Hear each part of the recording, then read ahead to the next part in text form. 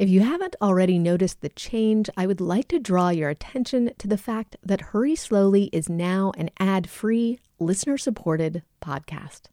And I am relying on your contributions to continue to do this work. If you value the ideas offered by this podcast, I would invite you to make a one-time or an ongoing donation at hurryslowly.co/donations. Anything that you can offer will be deeply appreciated. I'm Jocelyn K. Glei, and this is Hurry Slowly. Today, I'm speaking with Oliver Burkeman. What if the thing that you consider to be your sort of biggest personal flaw or biggest thing you struggle with, like what if you thought about the prospect of that never going away, of that just being something that you have to sort of find a way to live with?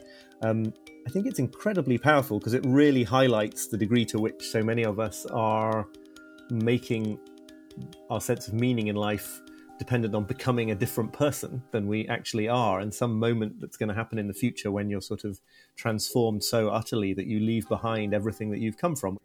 Oliver Burkeman is my favorite modern philosopher on the topic of why humans are so obsessed with doing.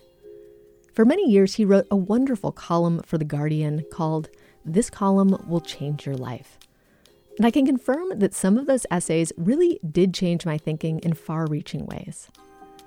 Oliver has written a handful of marvelous books, including The Antidote: Happiness for People Who Can't Stand Positive Thinking, and Help: How to Become Slightly Happier and Get a Bit More Done. His most recent book, just out this past August, is 4,000 Weeks: Time Management for Mortals.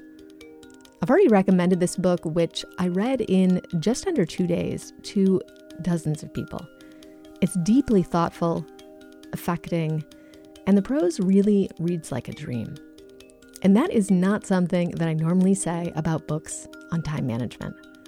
But of course, I wouldn't be having Oliver on Hurry Slowly for the second time if that's all that the book was about. 4,000 weeks is the average lifespan of a human. And the meaning of that precious span of time is the context in which Oliver is writing. 4,000 Weeks is a deeply philosophical book about why we have such a hard time allowing ourselves to pay attention to and to be present with the things that really matter. Raising a child, being in an intimate relationship, launching that creative project that you've been thinking about for years.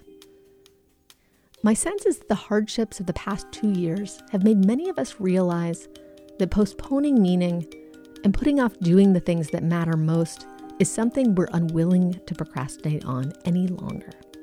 And I think Oliver will be an excellent guide as we embark on this journey of refashioning how we spend our time. For context, you should know that this interview was originally recorded in front of a live Zoom audience on October 27th, 2021. All right, let's dive in. So the last time you were on this show, which was in January of 2018, I believe, you were in the midst of writing this book. And many things have happened since then, including a global pandemic. I'm curious, how many weeks did it take you to write this book, and how many did you initially think that it would take? Oh, well, the second part of that is easy because I think I signed a contract to deliver in 2 years, which I think would probably have fallen around the time that I then talked to you, because I think it had already been 2 years since I sort of first had the germ of an idea for this book. So you can tell from that it took me probably 5 years end to end, although I did become a father in the middle of that. So I think that is a fairly good excuse for some of the delays. I was definitely, my editors and agent found it very amusing to make remarks about how many weeks of my life it was taking me to complete this book, but they were patient. Another important topic. So in the end, I think it needed that time. I think I sort of had to change to write it and have a few crises along the way. So I don't think I can really claim that it should have been done quicker. Well, yeah, and getting into claims about how quickly a creative project should or should not go is definitely murky territory, I think. As I was preparing for this interview, I've known you for a few years now. I haven't seen you for many now, as I moved upstate and insert global pandemic. But I was thinking about it, and I think that you and I have something unusual in common that I'm not sure that I share with anyone else, which is that we are both people who could be referred to as productivity or time management experts, but who would probably also be somewhat uncomfortable with that label. And in your book, you quote Richard Bach as saying that we teach best what we most need to learn, which is a sentiment I definitely agree with. And I think you're actually also the person who gifted me the wonderful expression, take my advice, I'm not using it. One thing I quite like about you is that you're not really interested in pretending mastery or expertise. That's not at all the tone that you're writing in. And so my question is sort of twofold. What got you interested initially in writing about time management or productivity? And what makes you kind of intuitively want to sort of slip the collar of being called an expert or of inhabiting a posture of mastery? I mean, what got me interested what got me into writing about it was just that an editor of mine at The Guardian, where I was on staff as a journalist, saw that I was always reading these books. And, I would say reading these websites, but this was early on. So we probably only had the internet on a single terminal in the corner of the newsroom, at least at the very beginning of this. I was already just sort of vacuuming up this stuff for my own interests, and I was spotted doing it, and my editor thought she might as well get some content out of this interest of mine. In terms of not wanting to present myself as a sort of master of it all, it's almost the opposite. It's almost like, as a sort of skeptical British person, various other adjectives that are probably relevant. Like, it was kind of strange enough and awkward enough to be writing about self-help in general at all. The idea of doing that and also then adopting this sort of sincere position of, claiming to have my act together. Well, it wouldn't have been sincere, but a sort of earnest position of sort of would have been totally anathema to me. So I sort of backed into this thinking that the column in The Guardian was going to be mainly about sort of mocking charlatans in the world of self-help. And that was fun, and it is fun. But very quickly I realized that actually the biggest surprise was that there was a lot of value in this world. And it was more interesting to me to sort of try to persuade Guardian readers, who I imagined to be roughly similar to me in their sort of default skepticism, bordering on cynicism, to persuade them that there was something valuable in this genre, despite all the sort of easy jokes that one could have at its expense. So ever since then, and coming more centrally into the questions of time and time management, ever since then, it's more been that I've been writing from a position of kind of slight astonishment that there's so much to be thought about in this area, and that I can't just adopt my sort of default position of dismissing it all. But that seems a long way off pretending that I've sort of got my life completely in working order or anything like that. And I think it would be also antithetical to the sort of thesis I'm trying to put forward in this book if I claimed perfection in any of it. So it would sort of, there'd be a clash on the substance as well as the fact that it would just be a lie, When I backed into sort of the realm of, self-help and looking at productivity myself as well, but I think, and this is one thing that you get at in the book, in a way, this project of productivity, this project of time management really is one of a real cause of human suffering in this sort of modern human era, and I think that is something that's really worth looking at. I'm curious if there was an event or an insight that really started to kind of unlock this time management riddle for you that allowed you to kind of step back and get perspective and say, wow, like I really need to sort of step off of this hamster wheel of productivity. And I mean knowing it in like a sort of an embodied way. I think often we know things intellectually, like, okay, I'm too focused on productivity or I'm running myself into the ground. But there's something about like, it's not until that insight sort of descends from the head into the body that you feel this kind of deep sense of inner knowing that you can then really take action on something. For me, and this kind of carries through in this idea of mastery that we were just talking about, it was asking myself this question of, what if I never complete my masterpiece, which is actually prompted by this astrology book that I happened to be reading at the time. And I could suddenly see how I was driven by this idea of like achieving some sort of intangible creative mastery that would be recognized by the outside world. And it was also obvious to me, well, you're never going to have the feeling of having completed your masterpiece because you always know more at the end of the process of creating something. And so you move on to this next thing with new ideas about how to do it different or to do it better, right? This idea of a masterpiece is sort of an illusion that only happens in, I don't know, some sort of retrospect perspective. So that was my moment, but I'm curious if you had one yourself where there was that major shift in your attitude towards, let's say the project of time management where that changed.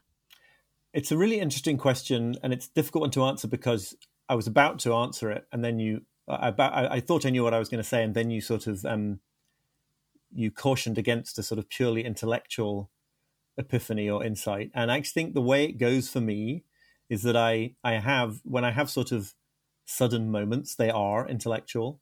My intellect is like 200 miles out front of the rest of my self, and I sort of grasp concepts and what's going on very, very quickly. And then it's like an incredibly long, slow process that is very much still ongoing to sort of catch up in an embodied way. So I write in the book, it's the true example that springs to mind of sitting on a bench on a winter morning in Prospect Park in Brooklyn, where I lived. And at the beginning of a weekday, ordinary day, I had even more kind of stuff an unusually large amount of stuff that I felt like I had to get through by the end of the day, and sort of scheming about what combination of time boxing and the Pomodoro technique and 90-minute work sprints I was going to use today to sort of bust through this slightly unusually high amount of work that I was feeling even more anxious about than usual, and just being struck in that moment by, hang on,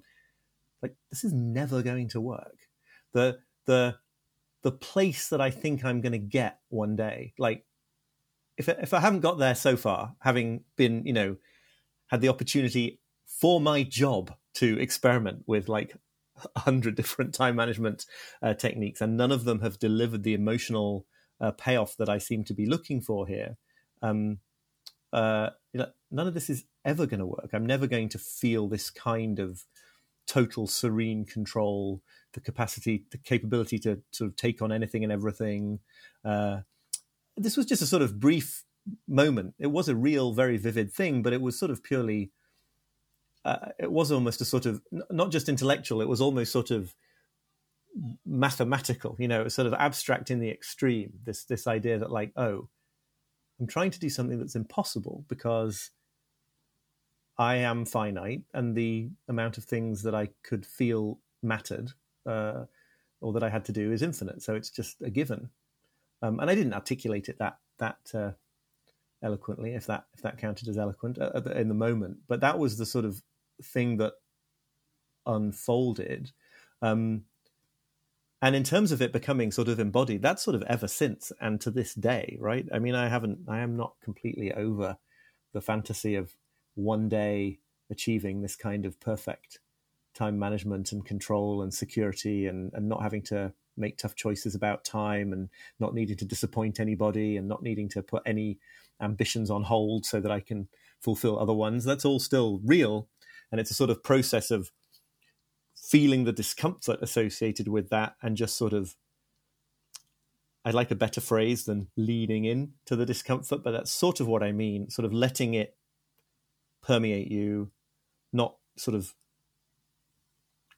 clenching in a full body way to sort of get rid of it and do all the things that follow from that, which are, distraction and a focus on getting lots and lots of tiny, unimportant tasks done instead of the most important ones. So that sort of accommodating what that means is an ongoing process. And since ultimately this must surely go as far as sort of confronting the fact of mortality itself, it's which I certainly have not a task I certainly have not finished. I don't see any reason to believe that will come to an end. So it's just sort of an ongoing process, but it came from an intellectual insight. Yeah. So I want to touch into the discomfort that you just referred to, as well as the finiteness or the finitude in a few moments. But before we get there, I want to come back to sort of talking about one of the topics that the book starts with, which is clock time. And I'm going to kind of back into my question in a sort of strange way, but I've been thinking recently about the phrase internalized capitalism, which is an expression that I would say doesn't really have one clear and distinct meaning, but rather one that can be sort of interpreted in a variety of different ways. And that idea really came up for me in the book when you were talking about how so much of our anxiety about time is rooted in quite literally like the rise of clock time. And, that over many, many decades, we developed this sort of internalized clock or an awareness of time that's really quite distinct from the natural world, from the seasons, from the sun rising and setting. And I find for myself that the level of internalization for me is really disturbingly high. Like I can remember in the past when I used to do therapy, I would be laying on the couch talking to my therapist. And I would say something like, we have about 12 minutes left now, right? And because I'd run out of things to say. And it was always really accurate. And part of me, wanted to be sort of proud of that. Like, look at my precision time awareness. But another part of me can see how toxic that awareness is, right? And to me, that's almost like this sort of picture perfect form of internalized capitalism, like that I'm always on the clock because I literally am the clock, it's inside of me. Yeah. So I'm curious if you could talk more about this internalization of clock time and how it's changed how we experience time in general. Yeah, sure. I mean, I think everything you say resonates a lot, right down to the strange capacity to know when you wake up in the middle of the night that it's 4:45 or something. I'm actually getting worse at that, so maybe that's a good sign. But I think capitalism is a very important part of it. I think there are sort of even more deeply rooted human tendencies that capitalism kind of exploits and instrumentalizes. But yeah, I guess I just think it's important and interesting to note that there are many, many times and places in history, and to a certain extent, I think probably some cultures today, where at a completely fundamental level, to talk about time and to think about time in the way that we do would have struck people or would strike people as sort of bizarre in this fundamental sense of like, there's a separation that has been introduced. So there's you and there's time. And then if you internalize that, there's a sort of separation that has been imported back into yourself, right? There's you and there's time. Time is something you use. You can use it well or badly. You can waste it. You can find ways to save it, and all the rest of it. And I'm not suggesting that we can or ever should or could, get rid of that way of thinking about time. It has given us, huge proportions of what we value about modern life. But if you'd have asked a early medieval peasant in Yorkshire, in England, where I'm speaking from now, if you'd asked them the sort of questions that arose from that mindset, like, you feel too busy at the moment, or do you think you'll have time to get through everything you need to do by the end of the week or something? It's not that life moved more slowly, although maybe in some sense it did. It's that these questions don't make sense to cultures that live primarily in what anthropologists call task orientation, right? Where the rhythms of the day, the rhythms of life just emerge naturally from the tasks that have to be done, which are almost always very closely yoked to the natural world. So the example I always give, is if you go to a sort of small-scale dairy farmer and say, like, I read in a productivity book that you should batch similar activities because then it's really efficient and you get them all out of the way. So why don't you like do all the milking of the cows for this year in the next week, and then you won't have to go back to it? I mean, obviously that's ridiculous, right? That's an example of just applying thought from one mindset to a different one.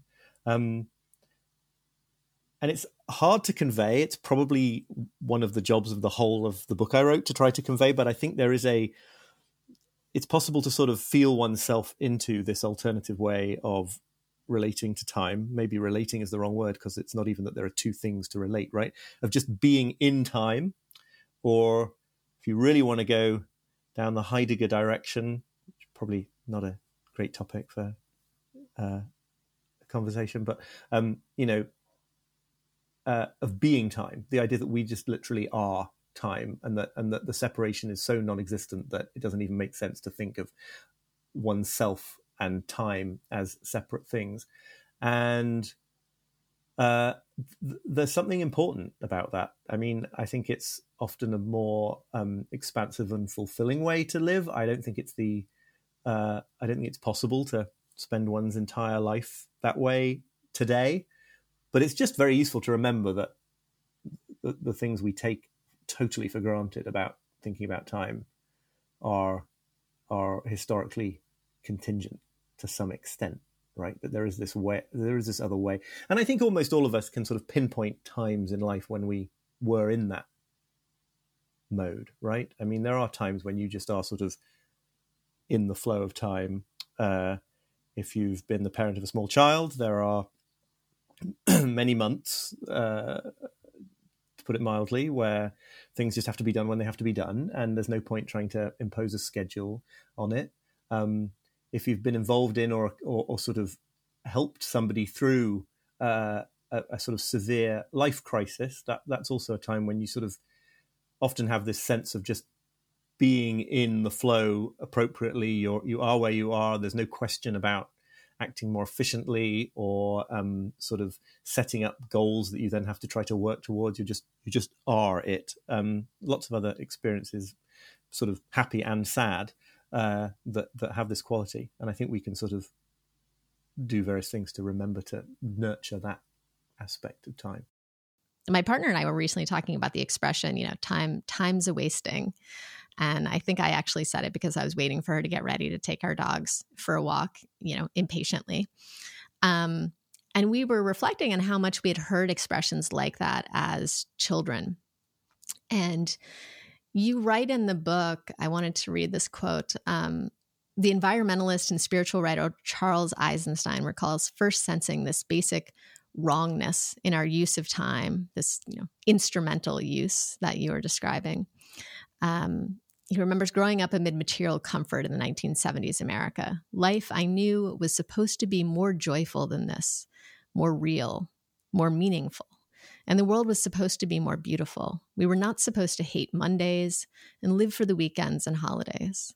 We were not supposed to have to raise our hands to be allowed to pee.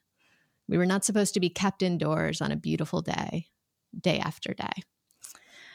I'm curious if you could talk about this sort of joyless urgency, to use another Marilynne Robinson quote that you use, that we are inculcated with from a really young age. Yeah, totally. I mean, I think it's important to say that I'm not saying, I don't think Charles Eisenstein is saying, or Marilynne Robinson, that any kind of instrumental use of time is automatically a bad thing. We all use time instrumentally every day. You use time to load the dishwasher because you want clean dishes at the end, not because you necessarily are deeply enriched by the experience of loading the dishwasher. But yeah, an overinvestment in this kind of instrumental attitude, and especially, as Marilynne Robinson points out so eloquently, an overinvestment in this when the goals are somebody else's, and it's not clear who, not your own, not those of people you love, but just sort of socially dictated goals that don't really resonate with you, or that feel necessary in order to sort of keep a roof over your head or something, but don't feel like they they touch sort of who you are. Overinvestment in that just kind of naturally, and I think rather obviously in a way, has the effect of sapping the value and the meaning of from the present moment, because the whole focus that you locate the value of life in the future, which never arrives. So you're always sort of leaning into the future and never getting to the place that you want to be getting.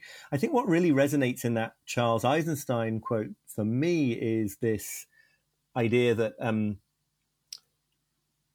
even when you think very carefully about how you use your time, that's the context in which I'm using that quote. Even for those of us who care a lot about this stuff and maybe geek out a bit on the various techniques and systems for using time well, there's something about this whole stance of using it well and of focusing in this way that means that even if you then get a lot of things done, they're not the right things somehow. You're dimly aware that there are better ways that you could be spending your time, and not just because you live in a society that obliges you to do things you don't want to do. That's true and important, but that you could right now, right here, be doing something different with your time, and for some reason you just never quite get around to those things. And so part of what I'm exploring in the book are the ways in which we sort of go off the focus in this way through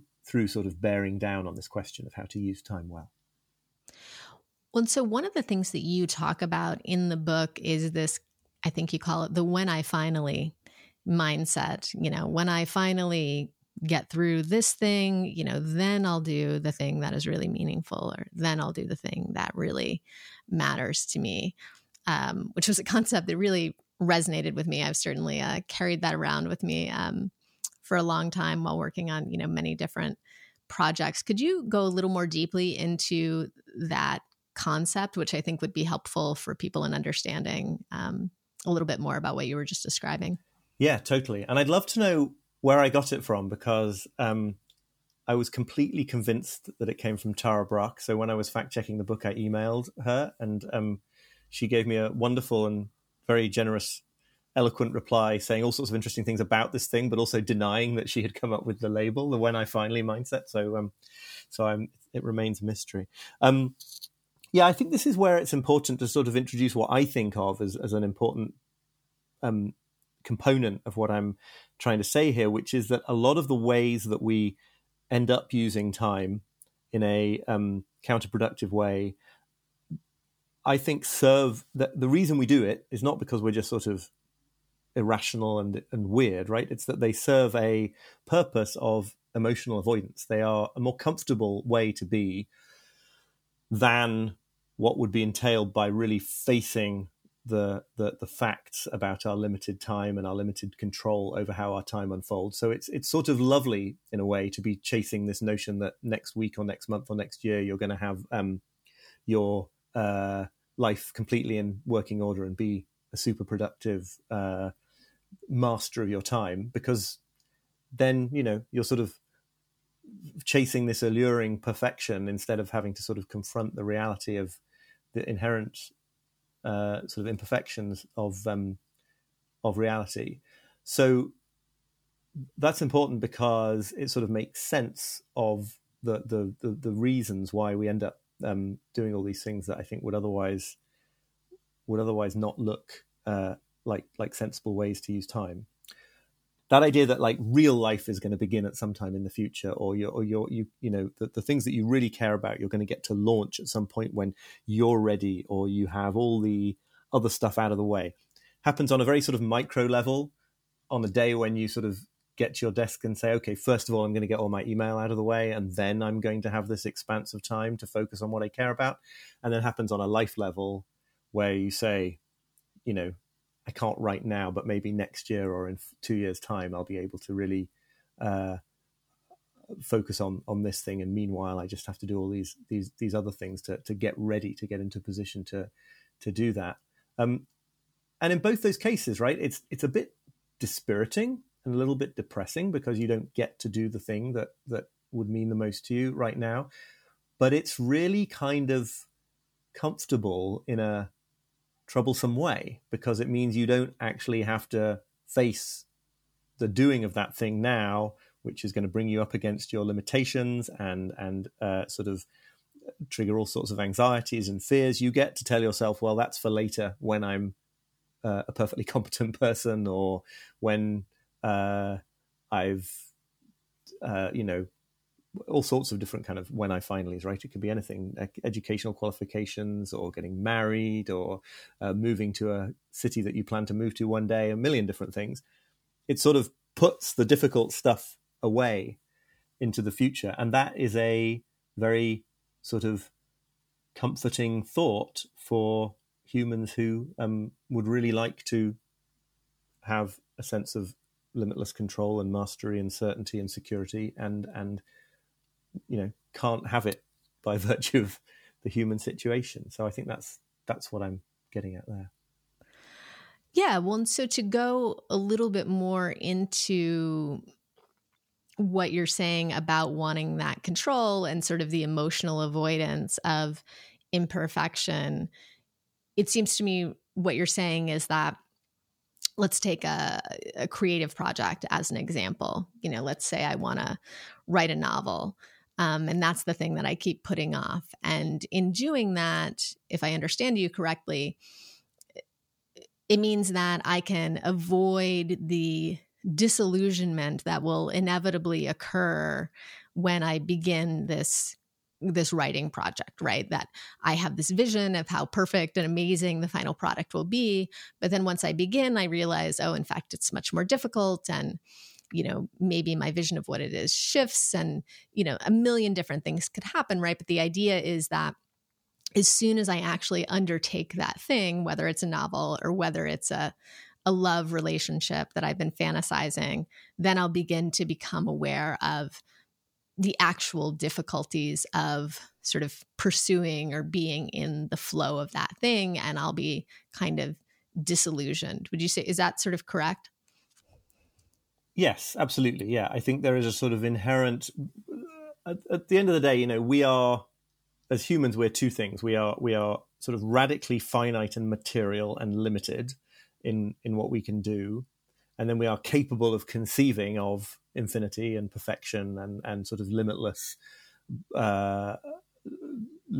levels of achievement, limitless numbers of projects, and all the rest of it. So it sort of follows from that, by definition, that anything you bring into the world is only going to be a sort of an imperfect version of the things that you can fantasize about. Again, both in terms of quality, but also in terms of the sort of trade-offs of a limited quantity of time, right? As long as it's all in the future and I'm not actually doing anything, I can imagine being an incredibly present and committed parent, and also spending 6 months a year on long-term meditation retreats. That's fine in my mind. Where it's not fine is in reality, because there are certain choices to be made between those incommensurate goals. And so, yeah, either in that sense, or just in the sense that you can always envision everything being perfect, and nobody can actually make it perfect. There's an inherent kind of sadness or loss about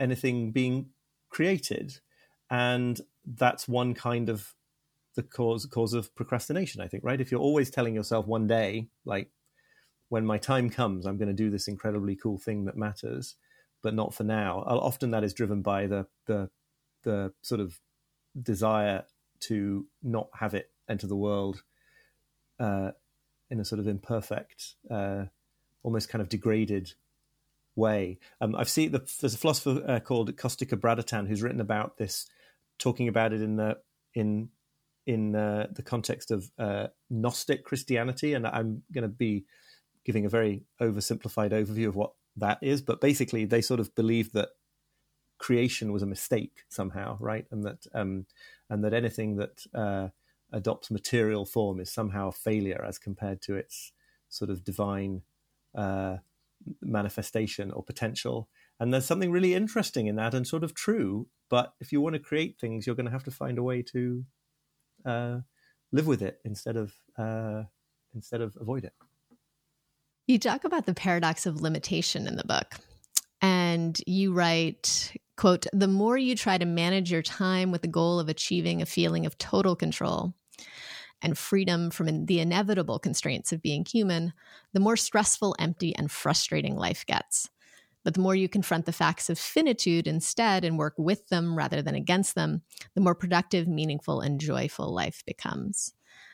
Could you talk to me about how rejecting our own finitude leads us to postpone doing or appreciating the things that truly give our lives meaning?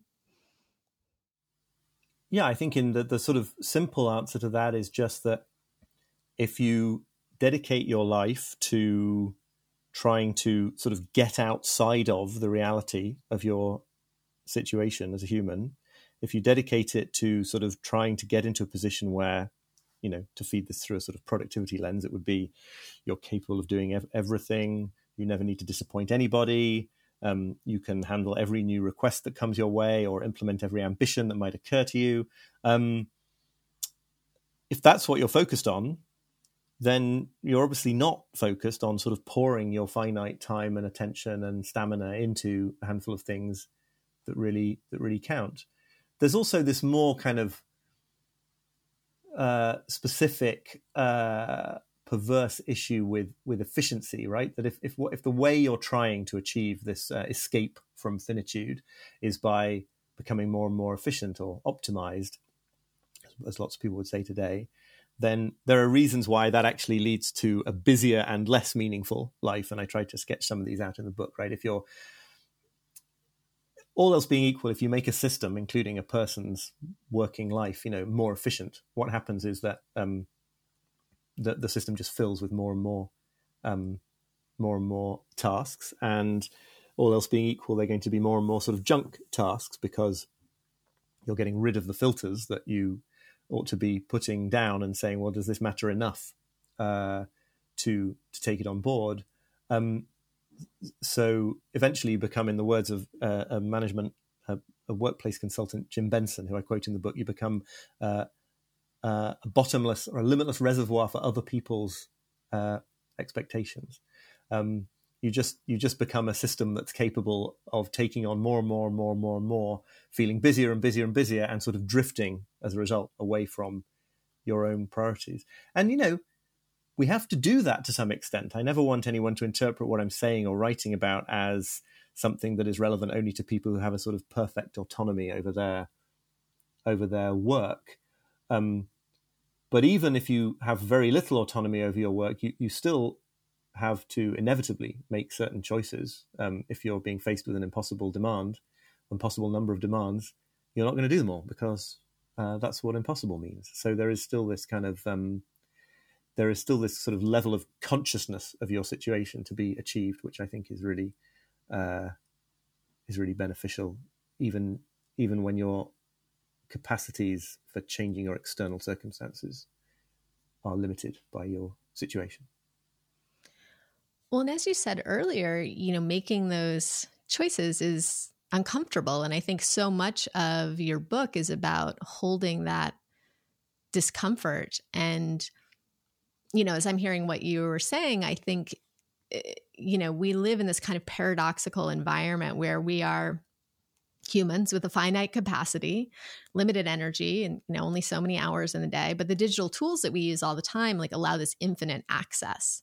So our inboxes, you know, your inbox never says, like, actually, Oliver's inbox is full to the capacity of requests he's equipped to deal with. Like, he can't receive your message at this time, right? That doesn't happen. It's just the more the merrier. There's no limits. Like, come on in. And so we're constantly up against this paradox of what we can do and sort of what these apps and tools that we use will allow us to think that we can do.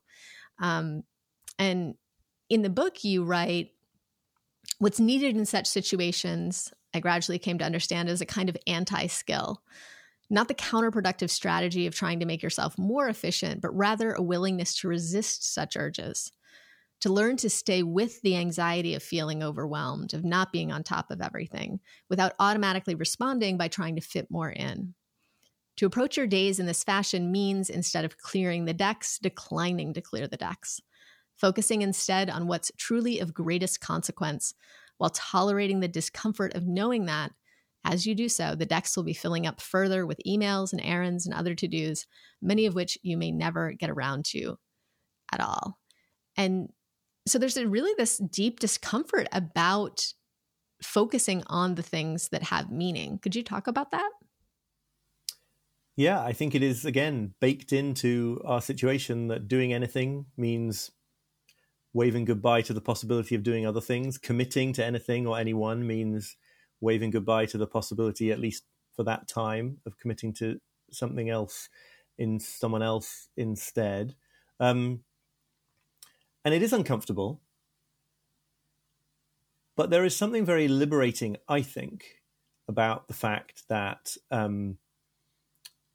it's universal, right? And the fact that nobody gets to have things go differently than that, and that it is not something, your inability to do all the things that you thought you ought to do or wanted to do to the standard that you wanted to do them is not because you haven't found enough self-discipline yet, or you're a bad person, or you haven't read the book with the time management system in it yet that is going to change everything. It's because you are a human being.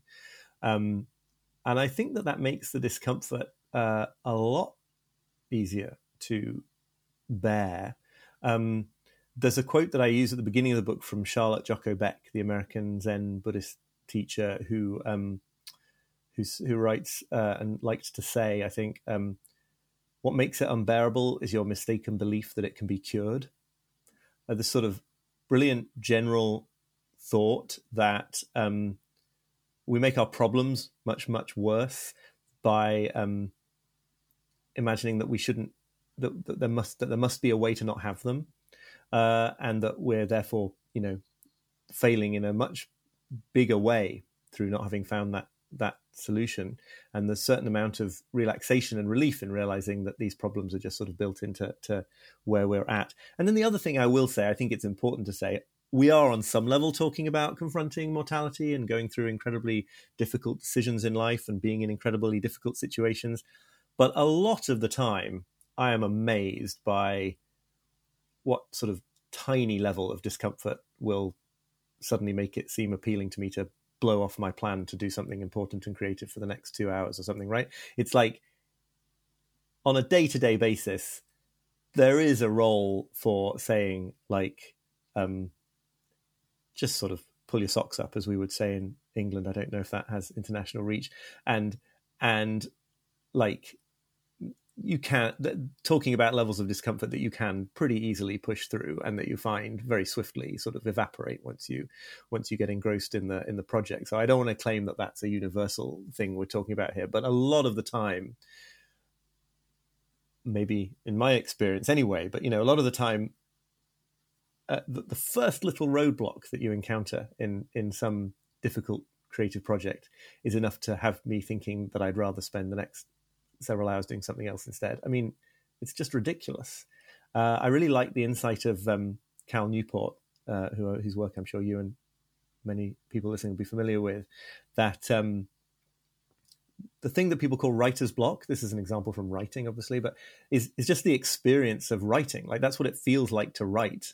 That it's hard and you don't know what sentence to write next. I mean, yeah, right. That's writing, and it's hard and it matters, and the stakes are high for you if you're someone who wants to write well. So of course it's kind of got all these emotional issues, and if you're lucky, maybe 10% of the time you're in a wonderful flow state instead. But there's huge amount of liberation in just not really expecting that it's all going to be totally delightful, plain sailing, and then deeming yourself to have some terrible, terrible flaw when it turns out to be hard. I love that explanation of writer's block. That's really wonderful. I was researching that Charlotte Jocko Beck quote that you mentioned because I enjoyed it so much and was also so disturbed by it as I was preparing for our interview. And I came upon the Guardian piece that you had written about it. And I noticed that in that piece, you also recommended a book called Already Free by the psychotherapist Bruce Tift. And you wrote that book suggests asking yourself what it might be like to continue living with your biggest problems until the end of your life, which was a long way from a sort of delightful, smooth sailing as I was contemplating that idea of, not that's right, the complete opposite end of the spectrum from optimization to just say, wow, these are the problems that I'm dealing with, and they may be present forever. Could you talk a little bit more about that concept, which I think is, there is a lot of Buddhism in your book that sort of bubbles up. Yeah, no, I love that quote, and I love Bruce Tift's work in general. And there's another quote from him that I use twice in my book because it so gets at this experience that we feel of being sort of not wanting to experience what it's like to be constrained by reality and how many things we do to try to find an escape from it. But this idea, what if the thing that you consider to be your sort of biggest personal flaw or biggest thing you struggle with, what if you thought about the prospect of that never going away, of that just being something that you have to sort of find a way to live with? I think it's incredibly powerful because it really highlights the degree to which so many of us are, making our sense of meaning in life dependent on becoming a different person than we actually are, and some moment that's going to happen in the future when you're sort of transformed so utterly that you leave behind everything that you've come from, which makes no sense anyway, right? Because it would be your biography up to that point that would have led you to that stage anyway. There's a essay on the website called The Mockingbird by a Christian writer called, I think, Stephanie Phillips, which puts all this through a Christian lens, but the headline is something like, "What if I never change?" which I think is really as another way of thinking about it. And Bruce Tift has said in an interview, I love this quote, I can't remember where he said it, but that he no longer experiences any problems in his marriage at all, but only because he's stopped defining the experience of emotional disturbance as a problem. He's just like, that's going to happen, right? Like my spouse is going to wind me up and press my buttons and like bring up stuff from my childhood. And like, that is going to happen. Now, it is also possible to be in a terrible toxic relationship that you should get out of. Absolutely. But like, that's just the baseline for sort of getting close to another person. And you don't need to define that as something that, until it goes away, real life hasn't begun. So I think that's a really, all of these things are just sort of ways into the same idea. Like life brings problems, and it brings problems in an unequally distributed way. And that's all true and incredibly important, but like, don't make it worse if you can avoid it by imagining that one day you're going to break through to the time where you don't have any problems at all, because it's not going to happen. And I don't think you would want it to, actually, if you think about it deeply enough. Well, maybe now is a good point to come back to patience, which you mentioned at the beginning. We talked about how you teach best what you most need to learn, and Hurry Slowly is certainly such a project for me. I would definitely not say that patience is my greatest virtue, and I doubt any of my friends would either. I'm curious if you could talk to me about patience as a form of power, which you talk about towards the end of the book, and what it can offer us. I've been really influenced in this by the work of an art historian at Harvard University called Jennifer Roberts, who, there's a really sort of interesting headline about her, is that she makes all her incoming students do this exercise that I then also did in the book, where you have to choose a painting or a sculpture and go and look at it for 3 hours straight, which she knows is a sort of extraordinary amount of time and leaves people feeling very uncomfortable and jumpy and antsy. But her point is that you see things on the other side of that discomfort that you hadn't seen. And I did this with a painting. I went to interview her, and did a painting in the Harvard Art. It's called the Harvard Art Museums by Degas, a painting there. And it's literally true, right? It's not like, I'm not talking metaphorically. Like, you see things that you did not see if you look at a painting for that kind of time. She's making the point that, certainly historically, patience feels like this kind of very passive kind of virtue. It's the kind of thing that you can certainly imagine in the past being urged on people who lack power in society as a way of sort of reconciling themselves to the fact that they lack power. So you could imagine it being a sort of, as I think it was, seen as a virtue of the whole sort of ethos of Victorian, the sort of Victorian housewife, right? Like you don't get to do the interesting, meaningful things in the public sphere, so you have to cultivate patience at home. But as Jennifer Roberts points out, the more society speeds up, the more that everything that's dictating to us is dictating a faster pace and instantaneous action and accomplishment. It becomes a kind of subversive form of resistance, right? To be able to not go along with that level of speed, to be able to give something the time that it takes, even though everything around you is pushing you to hurry. And she came up with this exercise as a sort of intervention for her students because she saw that technology, the sort of hyper-competitive Harvard atmosphere, all of this was pushing them to do everything really, really fast, and that her responsibilities as a teacher had to now include sort of trying to influence the pace at which they did their work for her, not just sort of grading the results. So, yeah, it's uncomfortable. Everything speaks in favor of going faster and faster, but this ability to sort of let the discomfort of not hurrying coexist with, just slowing down and giving things the time that they need, I think is totally a form of power. And it's kind of, it's really counterintuitive, and it doesn't feel good at first. And I think one criticism I have of all the kind of slow travel and slow food and all those kind of slow movements is the constant implication that if you're feeling really stressed and anxious and you've got lots to do, like so many of us, and you stop for an hour or two and you slow down, that this is going to feel lovely. Of course it's not going to feel lovely. It's going to feel at first, I think, really unpleasant, because the flywheel is racing, and the ethos of producing and shipping product is so sort of entrenched that when you stop and start doing things slowly, start reading a novel at the speed a novel requires and sort of almost dictates, like with the writer's block example, like I think it's really fulfilling in the long run, but to expect it to feel good for people like us in this culture is unrealistic. I think to expect it to feel good at first anyway. Maybe not for the people in this community right now, but for people in general.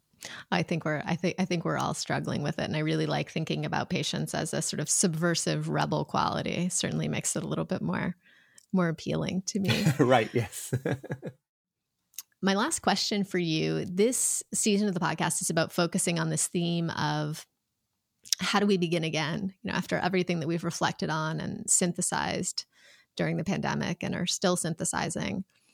If you could share one question related to beginning again that you think would be fruitful for listeners to meditate on, what would it be? I'm going to adapt a question that I mention in the book and that I attribute that is attributed to James Hollis, a Jungian psychotherapist.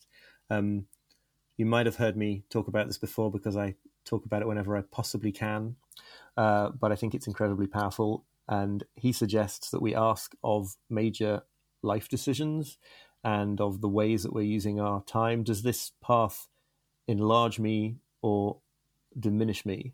And I think you could adapt that to the sort of post-pandemic moment by saying, like, what would be the enlarging next step to take in work, in life, in anything else? What I really have always loved about this language is just the fact that it